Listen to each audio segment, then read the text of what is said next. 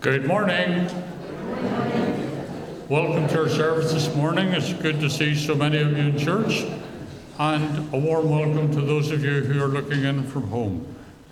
It's great to see you here and great to know that you're looking in. It's a pleasure this morning to welcome into our pulpit the Reverend Dr. Norman Hamilton. Norman has been with us on a number of occasions recently. I think the most recent one at the end of June, Norman, when you came in at short notice when Mark had COVID. Yes, she agrees with me, I've got that right. Norman, you're always very, very welcome in Ballycrock, and thank you for coming this morning to lead our service. Thank you. I want also to say thank you to Brian Gartland, who organised the grounds clean-up yesterday, and to everyone who turned up to assist him. I think you'll agree with me, if you look around the grounds this morning, they're looking much neater and tidier than they have done for some time. So to Brian and all his helpers, thank you so much indeed for all that you've done.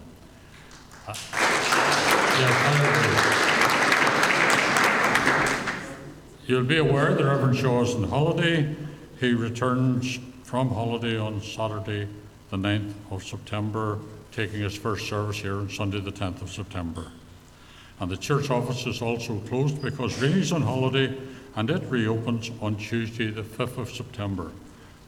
Now, if in the meantime you need the services of a minister, would you please contact any elder or contact me.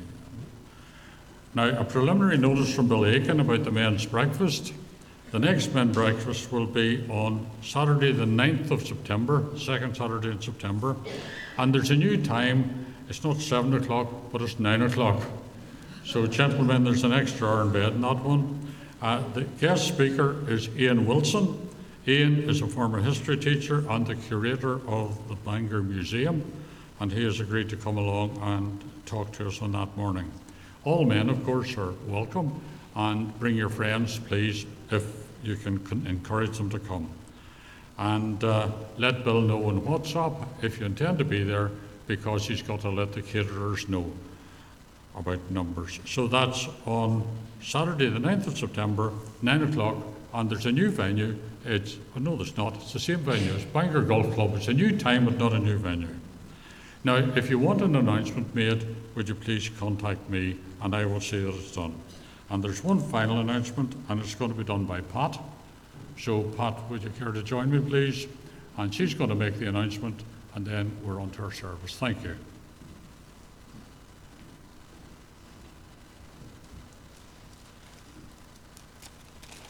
Thank you, Billy.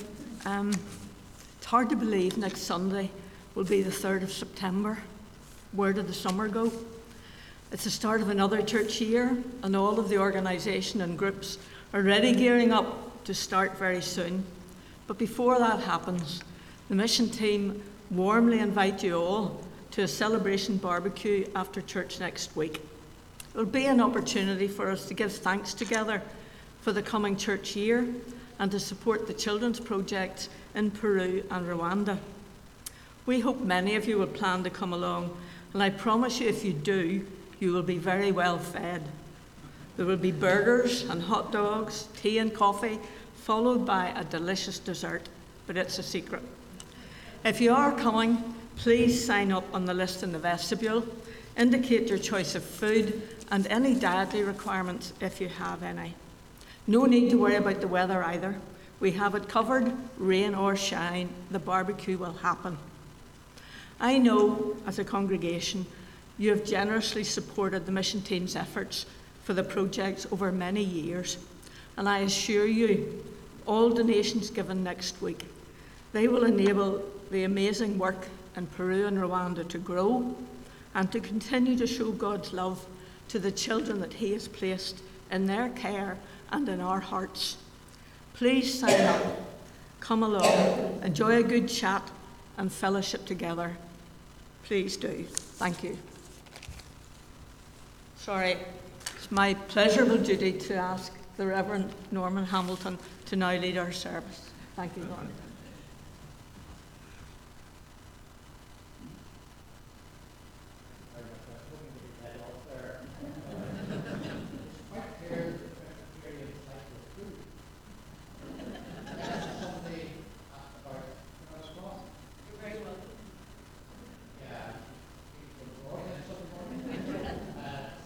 thankfully.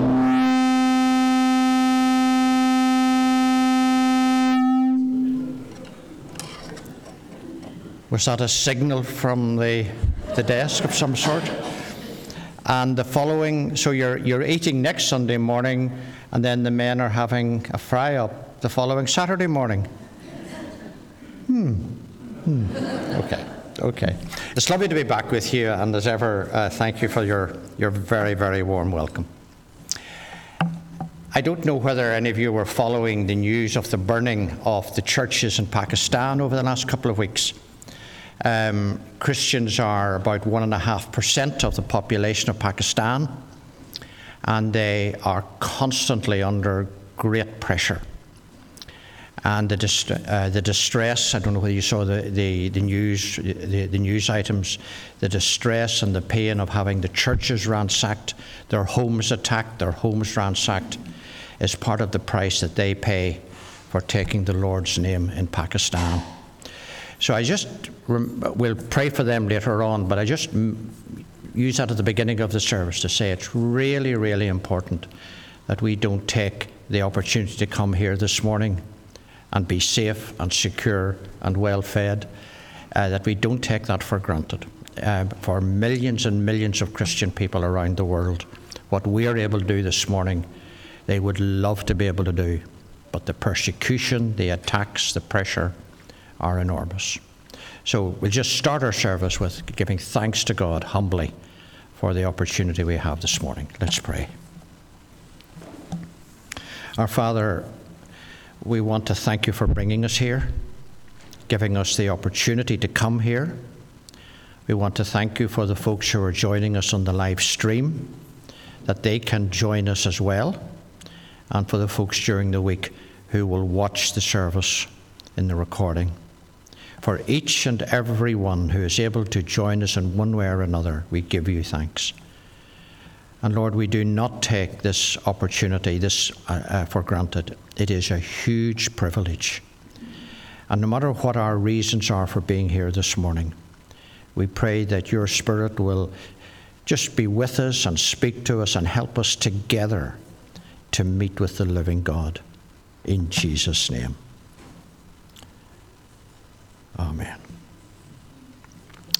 And we start with a very well-known, one of the modern ones, which I love to bits. You're the Word of God the Father.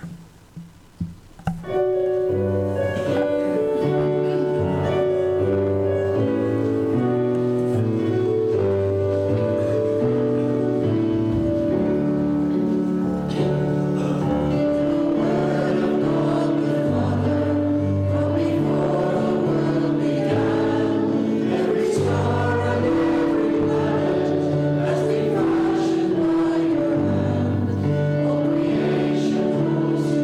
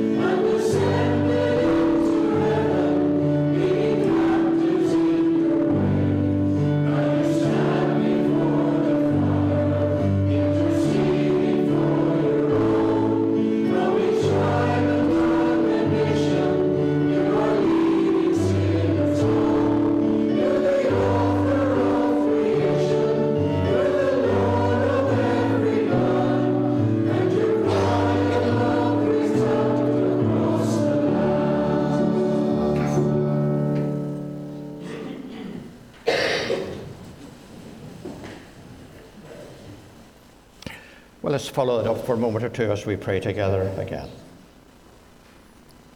Father, we do want to thank you that we are so privileged to be here. You're the author of creation, but you're also the author of salvation. And we want to thank you for bringing us together in Jesus' name. We want to thank you that we don't have to go looking for you, but you are here by your Spirit, as Christ promised. And we do pray that you will help each one of us to make the most of our time here this morning.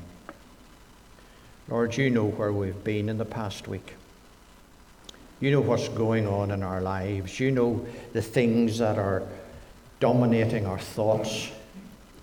You know the hopes we have, and the fears we have, the needs we have, the joys we have.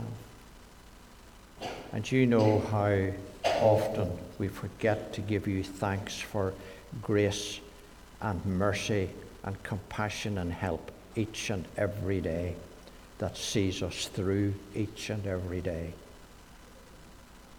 And so, Lord, with a sense of privilege, but also with a sense of need and in humility, we come together. We acknowledge our weakness. We acknowledge our sinfulness. We acknowledge our waywardness. We acknowledge our lack of understanding. We acknowledge the fact that decisions we make are often poor. We acknowledge that we so often live with you at the sidelines of daily life. We are unprofitable servants. And yet there is forgiveness and a new start each and every day. And at the beginning of this new week, we pray that you will help us to be emboldened to live for you, to want you, to be active witnesses to you, to honor you in all we do.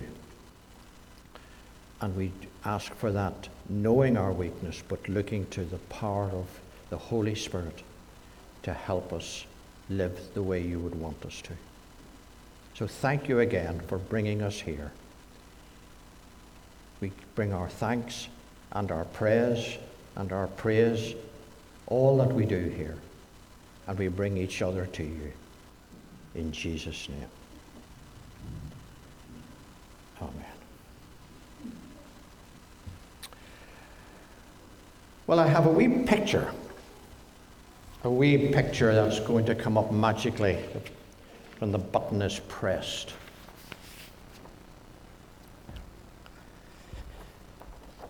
Now, who's going to answer the question? What's going on here?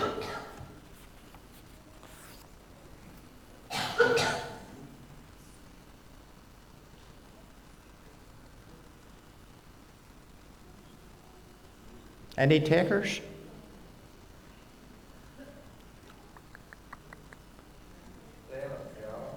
Sorry? Playing the piano. Playing the piano. All right.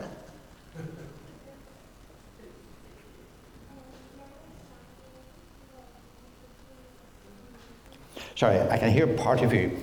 Let's tell you what, let's tell everybody. Where's my microphone gone? Yeah. They're standing on a painting that is an illusion.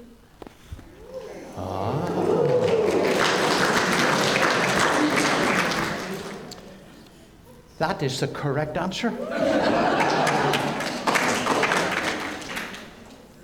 How many of you, now let's be honest, we are in church. How many of you thought there were planks on the road? Come on. How many are too embarrassed to admit that there were planks on the road? You're absolutely right. There are no planks on the road. No, some of you still don't believe me. If you look really, really, really carefully, you will see that the shadows on the left-hand side of the planks, as it were, are on the right, and the shadows on the right-hand planks are to the left, but the shadows of the two guys standing are both to the right. Have you figured that out?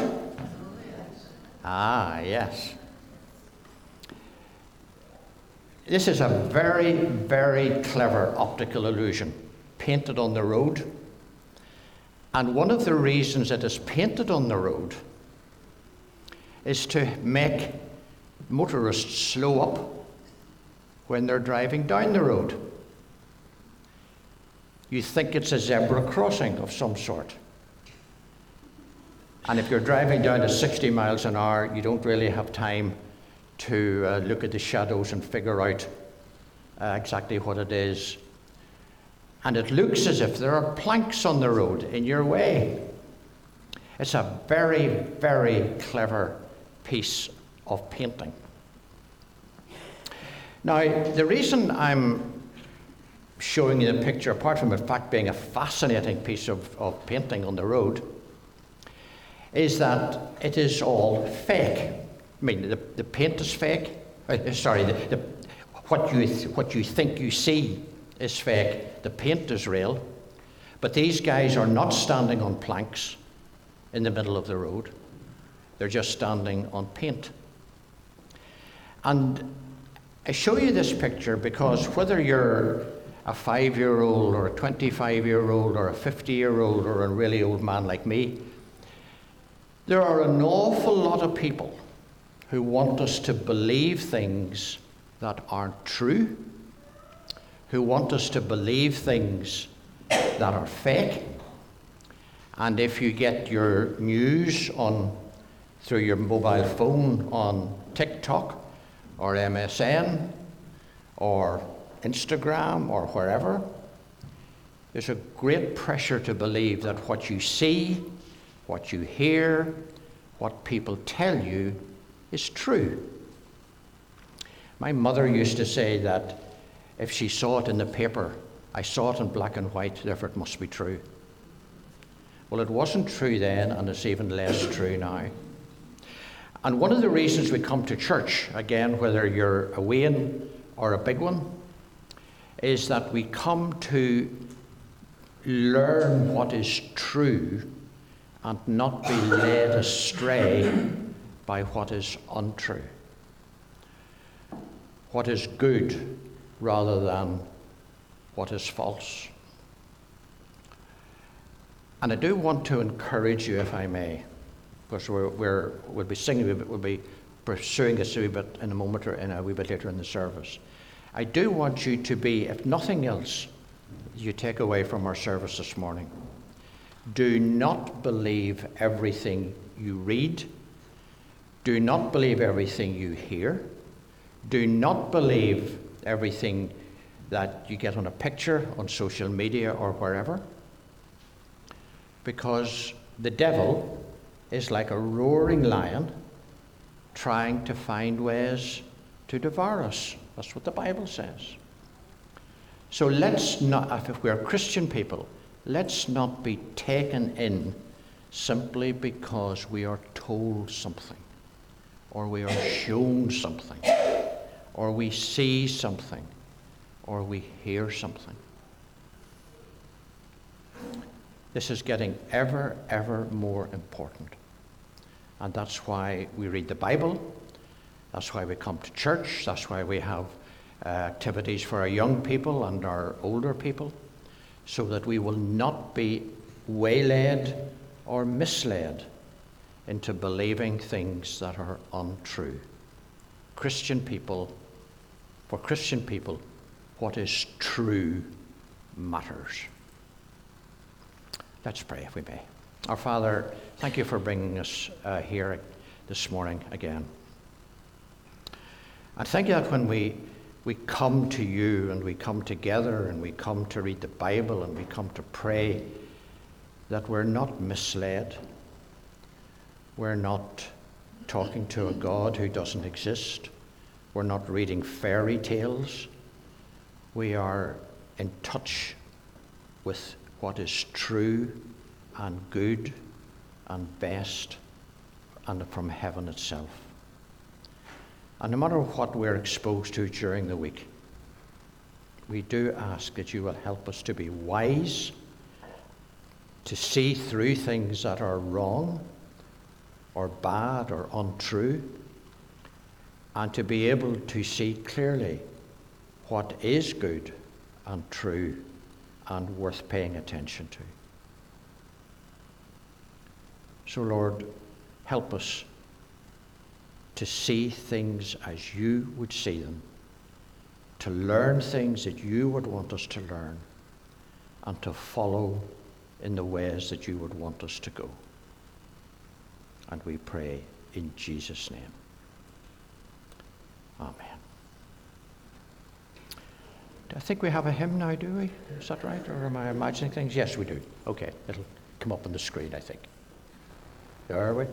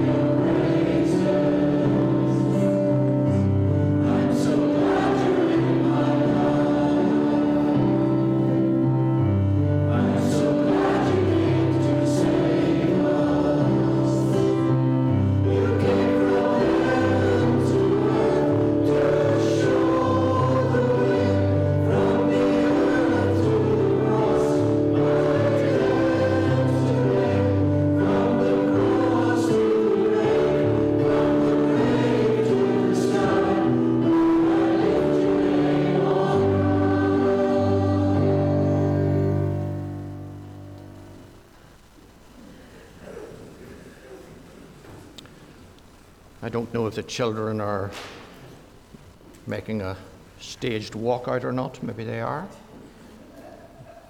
A few adults are walking out with them.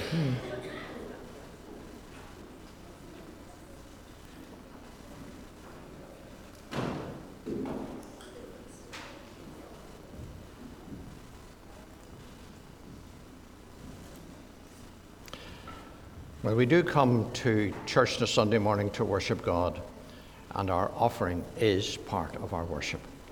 And we'll take that up now. Thank you.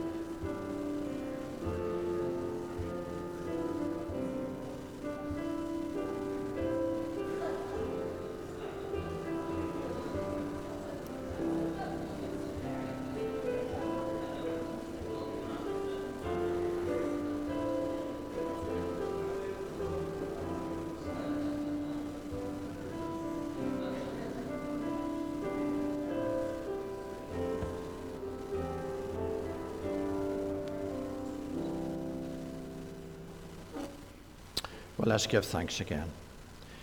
Our Father, as the past week has come and gone, and even as a new day has started, we have been on the receiving end of much blessing.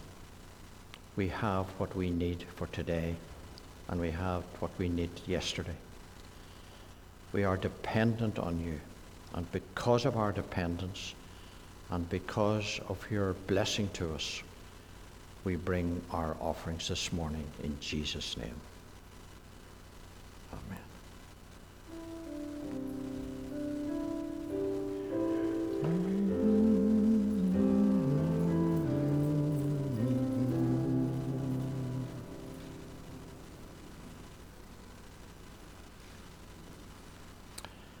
At the beginning of our service, I mentioned the folks in Pakistan. We pray for our Christian brothers and sisters there. And we will pray for a number of situations across the world, and then we'll come a little bit closer to home in our prayers. Let's pray again. Our Father, it is a huge privilege to be able to bring others to you in our prayers. A huge privilege to talk with you, invite you, even plead with you to have mercy on your world and on countless millions in your world, all of whom, each of whom matter to you. And this morning, Lord, we do want to pray for those who trust in Jesus, those who are members of the Church of Christ worldwide, for whom being a Christian is dangerous, for whom being a Christian often leads to persecution and deprivation, discrimination, abuse, attack. Lord, we know nothing of what it means to suffer for the name of Christ. And so, Lord, our prayers are inadequate, and our prayers are much, much less than we would want, simply because we do not understand what it is like. But you do. Your Son was tortured and beaten and rejected and despised. And so we do want to come to you this morning and ask that those who take your name and are despised and tortured and afflicted, that the mercy of God will reach them in ways that we cannot even begin to think how it will happen. We pray particularly for Christian people in Pakistan, in North Korea, in the Yemen, in Bangladesh, in many parts of Africa, and pray that wherever they are this morning, however they are meeting this day, that they will be given the courage and the blessing that they need, that will strengthen them for an unknown tomorrow. We pray for those who are working with them. We pray for Christian Aid. We pray for Tear Fund. We pray for the United Nations work in some of these dreadfully afflicted places, that what they need materially will also be brought to them. Shelter and food and water and health care, education for their kids. Lord, in your mercy, have compassion on your world and on your people. And Lord, as we've done so often, we pray for our own land in the ongoing quagmire. As the schools start again and the principals, the boards of governors, the teachers, the assistants, the pupils will all feel the pressures of not having what they need to provide what they should be given. We do want to pray for our local schools, for the staff in them, and ask that they will be given great resilience and great creativity, and that the education of our children will not be hijacked because of a lack of resources. In a very similar way, we pray for our local health service, for our nurses, our doctors, our technical people, our ambulance drivers, for all who are involved in our care, for all the paramedics, and for those again who have to make really, really awful decisions, that they will be able to do what is best, even though it is not the best itself. We pray too, Lord, for our own congregation here. We thank you for it, for all it means to us. We pray for everybody who is accepting responsibility for the ministry of this congregation as a new year gets underway. And we do pray, Lord, for next Sunday morning and the barbecue, for the men's breakfast the following week, for the organizations, the activities, the groups, that all of it will be honoring to you and a real blessing to everybody involved.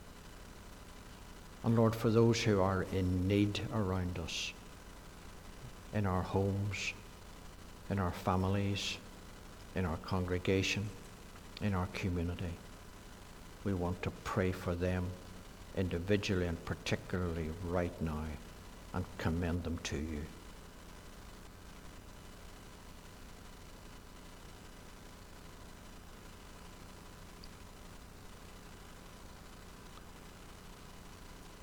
Lord, you've walked this earth. You've tasted what life is like in a fallen and sinful world. And so we can pray with confidence that our prayers are understood and are heard and are brought to the very center of heaven. Lord, it is a privilege to pray. It is a privilege to be able to access the throne of grace. And we do so humbly as ever, but gratefully. In Jesus' name. Amen. We've often said it, but it's true. We're gathered here because Jesus is here. As we are gathered, waiting for it. There we are. Magic.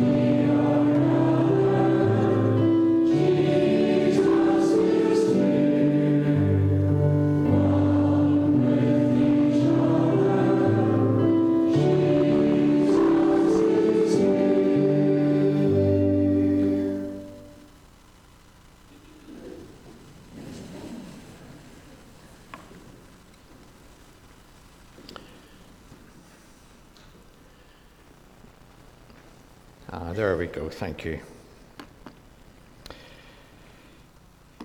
You may be aware that I write a column for the Belfast newsletter about once a month or so for the Saturday edition, and I regard that as a real privilege because that's the biggest edition of the week because of farming life, and it goes to thousands of homes.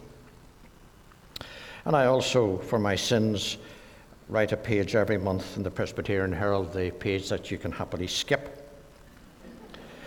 But I would like to develop a theme that I've already written about in the Belfast newsletter, and which is also the topic of my contribution to the next edition of the Herald, which will be out, is it next week or the week after?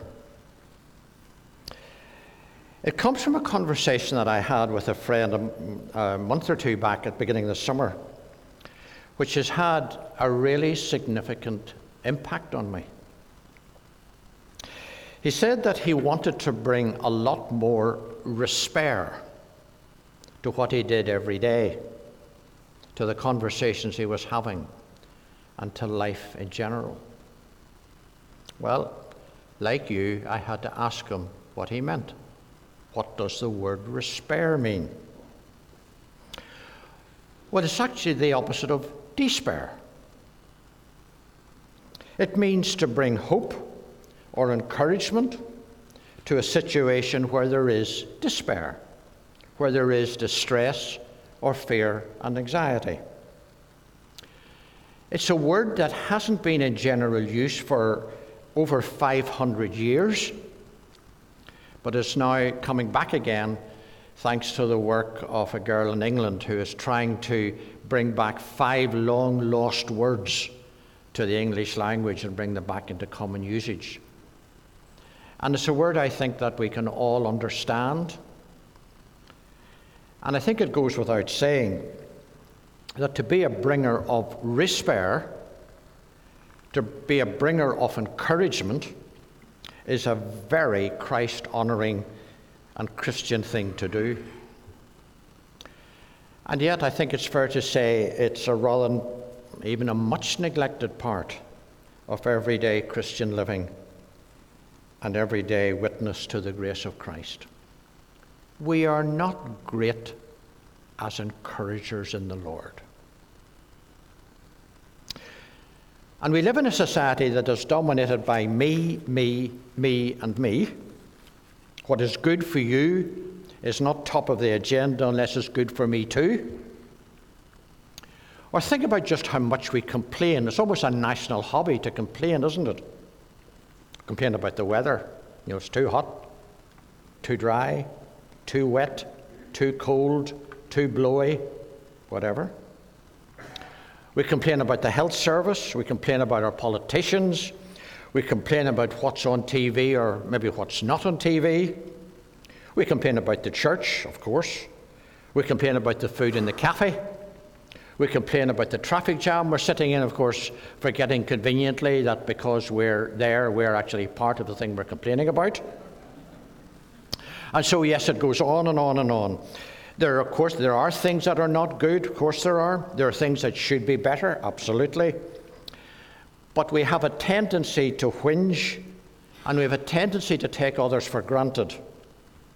And I think that has actually reached epidemic and really unhealthy proportions. Respect, hope, light, encouragement is much needed. And it's not only needed because of the things that I've mentioned there, but I think it's true to say that life is getting harder for people. Sadness and depression are increasing. I was talking to a GP last week, and he said that 70% of the patients he sees in his surgery, 70% of them are dealing with mental health issues. 70%.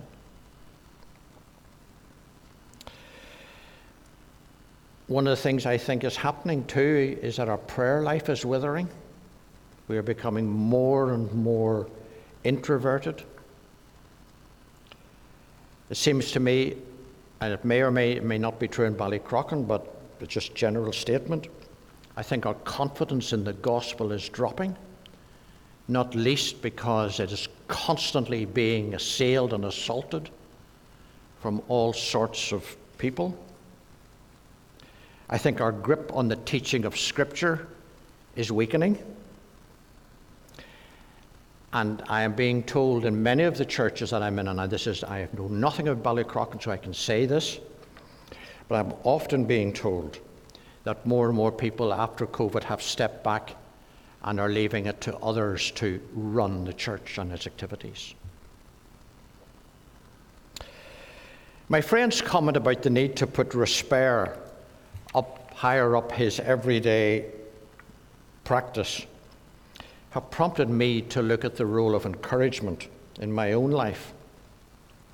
And I've tried to take seriously what he said and to look at that role of encouragement. And part of that is why I am speaking on it to you this morning. Let's be in no doubt about the importance of Resper and encouragement. I'll leave it to the guys, the tech guys, to bring up our next slide. I was going to press the button, but I'll leave it to you guys to press the right button. Just look at these verses. Philemon, your love has given me great joy and encouragement because you, brother, have refreshed the hearts of the Lord's people. You get it here? Refreshing the hearts of Lord's people brings encouragement. Paul writing to church at Rome, I long to see you so that you and I may be mutually encouraged. That's really important. Mutually encouraged by each other's faith.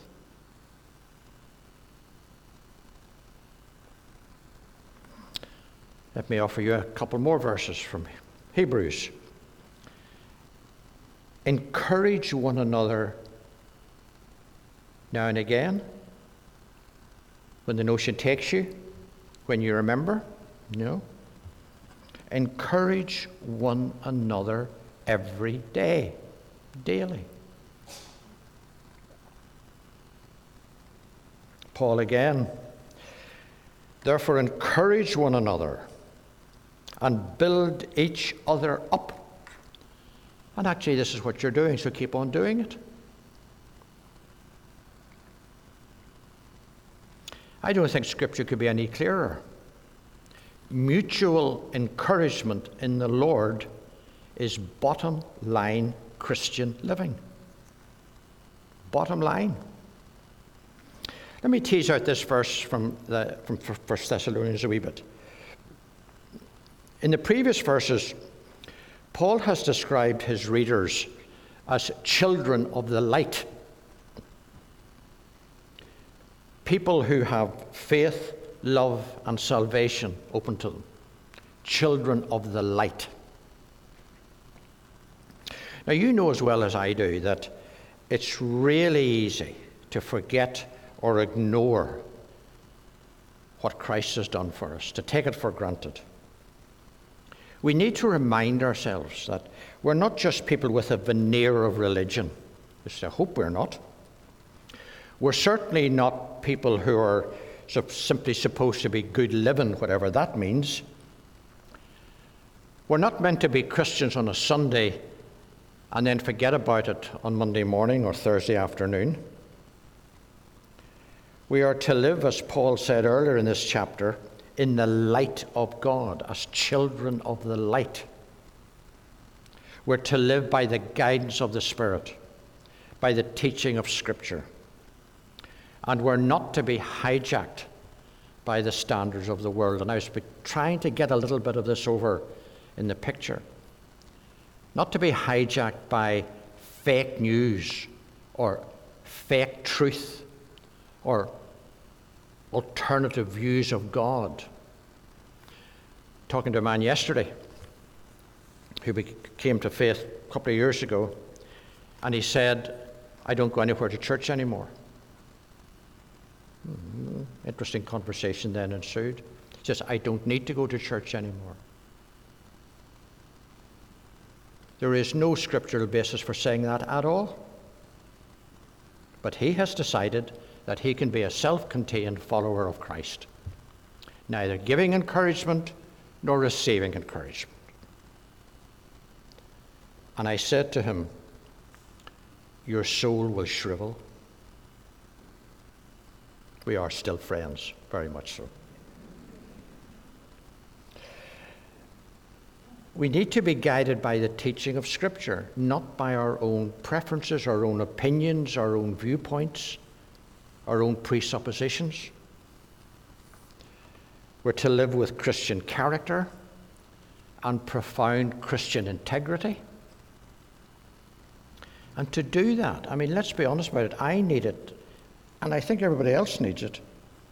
We do need the mutual encouragement and support and the prayers and the guidance of others to live for God as He would want us to live. I think my friend is seriously misguided.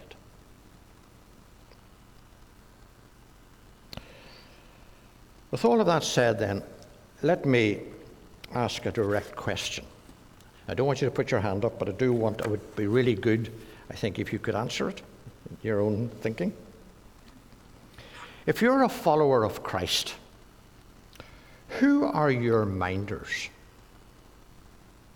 Who are the folks with whom you talk about the Lord, about the things that are on your mind? Who are the Christian people from whom you seek advice or guidance? I've asked that question to countless people over the years, hundreds. And almost always, the answer is either nobody or a member of the family. It is remarkable how many people have no minders at all. And one of the consequences of that is that it reduces our faith to something very private that hardly anyone else knows about. And as I said to my friend yesterday, it's a sure recipe for your soul to shrivel. Encouragement, respair, is absolutely crucial for us if we are to thrive as Christian people. And just look at how important it is in so many other walks of life. I don't know how many of you, I may have mentioned this to you the last time I was here, any of you watch Elton John at the Glastonbury Festival? Anybody watch it? How many people were there? Can you remember? 200,000. And almost all of them, if you watched it, were singing along with him. What encouragement comes from having 200,000 people singing along with you?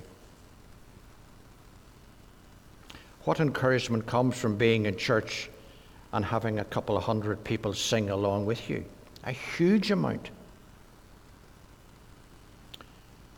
Think of the World Cup and the football. The encouragement, the support that was so obvious. Parents and grandparents go to prize days and school days and to football matches on a Saturday morning to encourage and support their young people. That's what we do, because that's what they need. So why is it such a problem when it comes to mutually encouraging one another to live for Christ?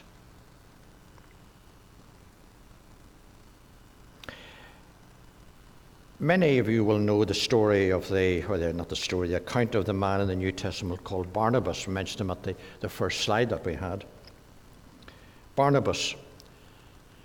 We read this in Acts chapter 4.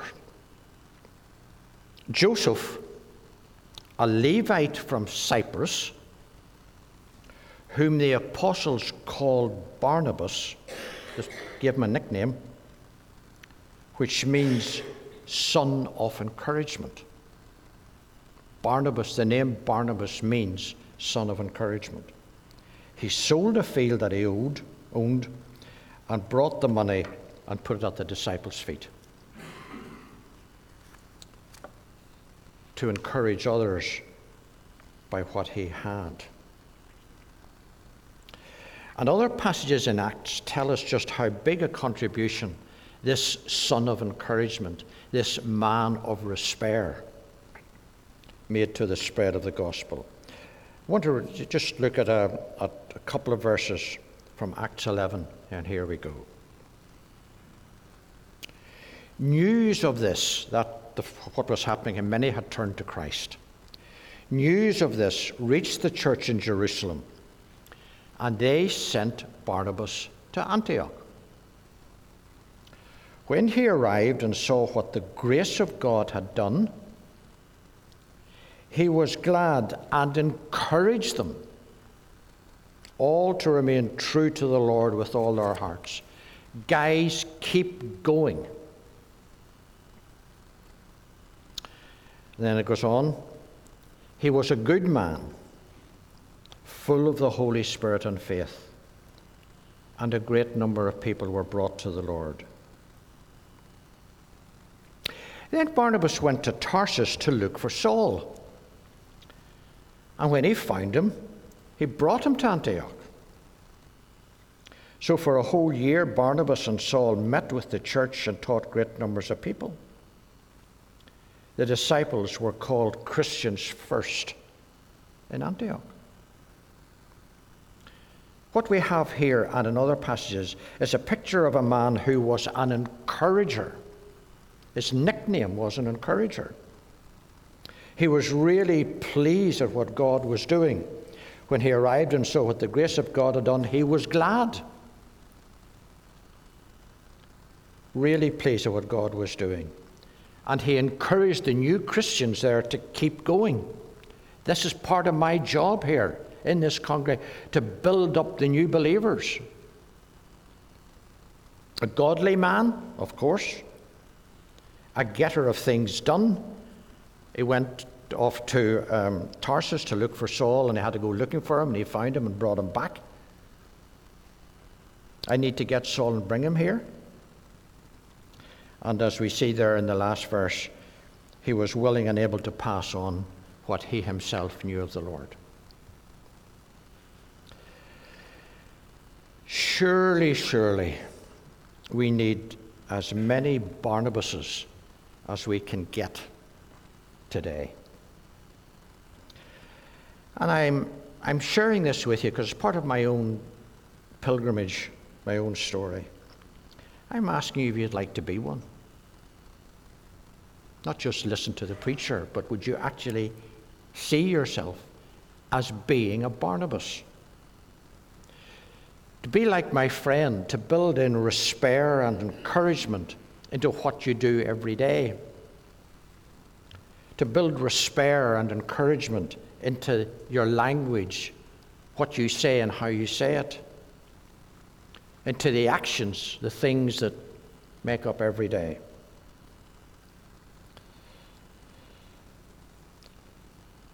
I think I'm going a wee bit further than that. I'm actually asking you to be a modern day Barnabas as a result of what we've explored in Scripture this morning. I want to end, if I may, with 5 questions. And what I have done is I've actually printed these out.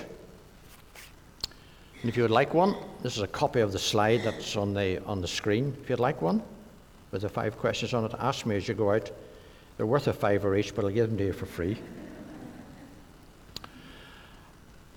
Because you don't become an encourager casually. And I've been thinking about this, and maybe if Mark will have me back again, I might pursue that a wee bit more the next time I'm here, whenever that is. But let me ask these 5 questions. Am I known as a bringer of despair and encouragement to others? Or am I not known for being a bringer of despair and encouragement? Where am I in this? Am I hard work? Or am I a bringer of despair and encouragement? who, name on the back of an envelope, who do I regularly encourage at present? Who is it? Who are they?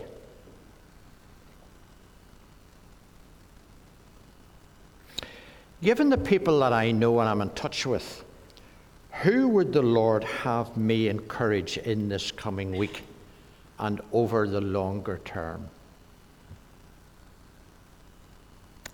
Who are the people the Lord would put on my heart, names on the back of an envelope, whom I will positively and actively seek to encourage?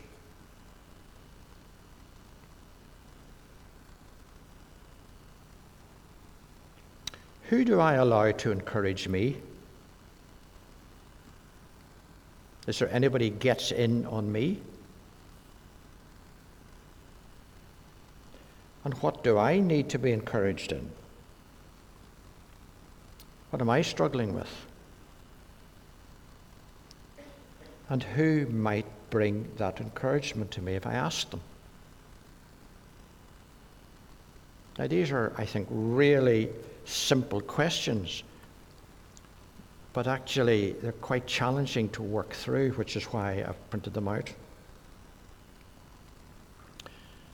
But in an era when it is getting ever harder to be a follower of Christ, whether it's in school or in college, in work, amongst family, amongst friends, wherever, the ministry of encouragement is fundamental to us not giving up honoring the Lord.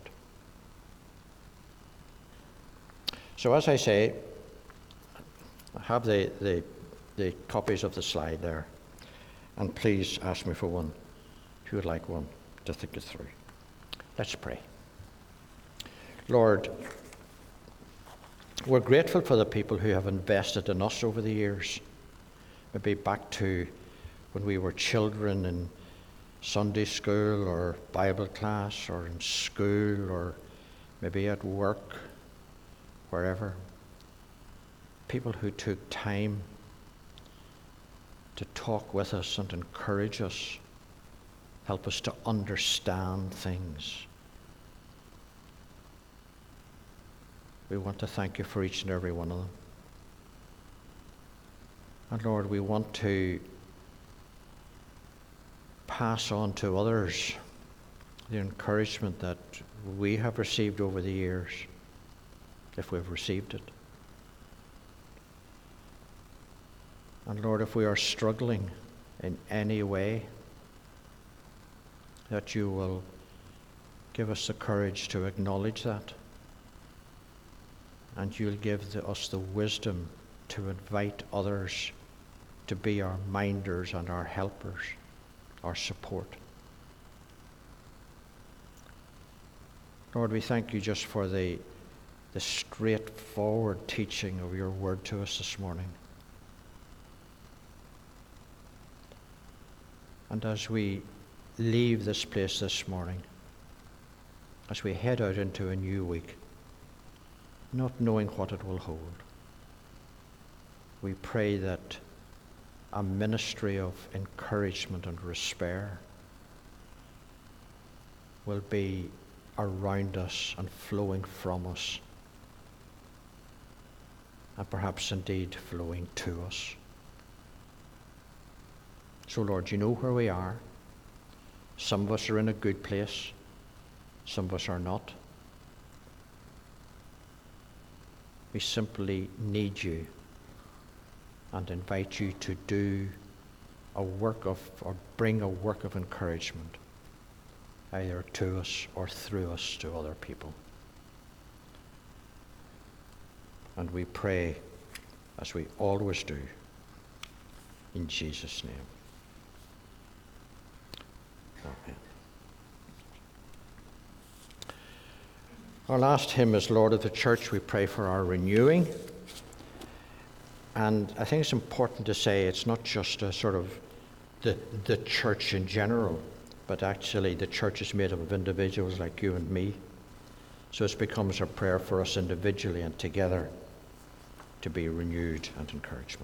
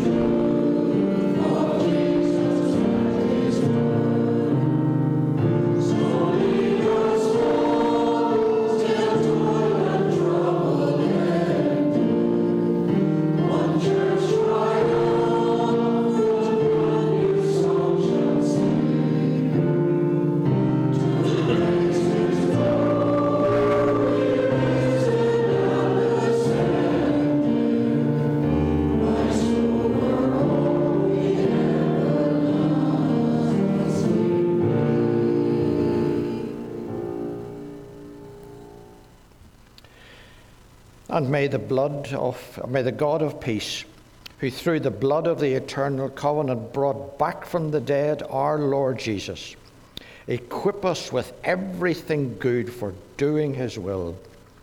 And may he work in us what is pleasing to him, through Jesus Christ, to whom be glory forever and ever.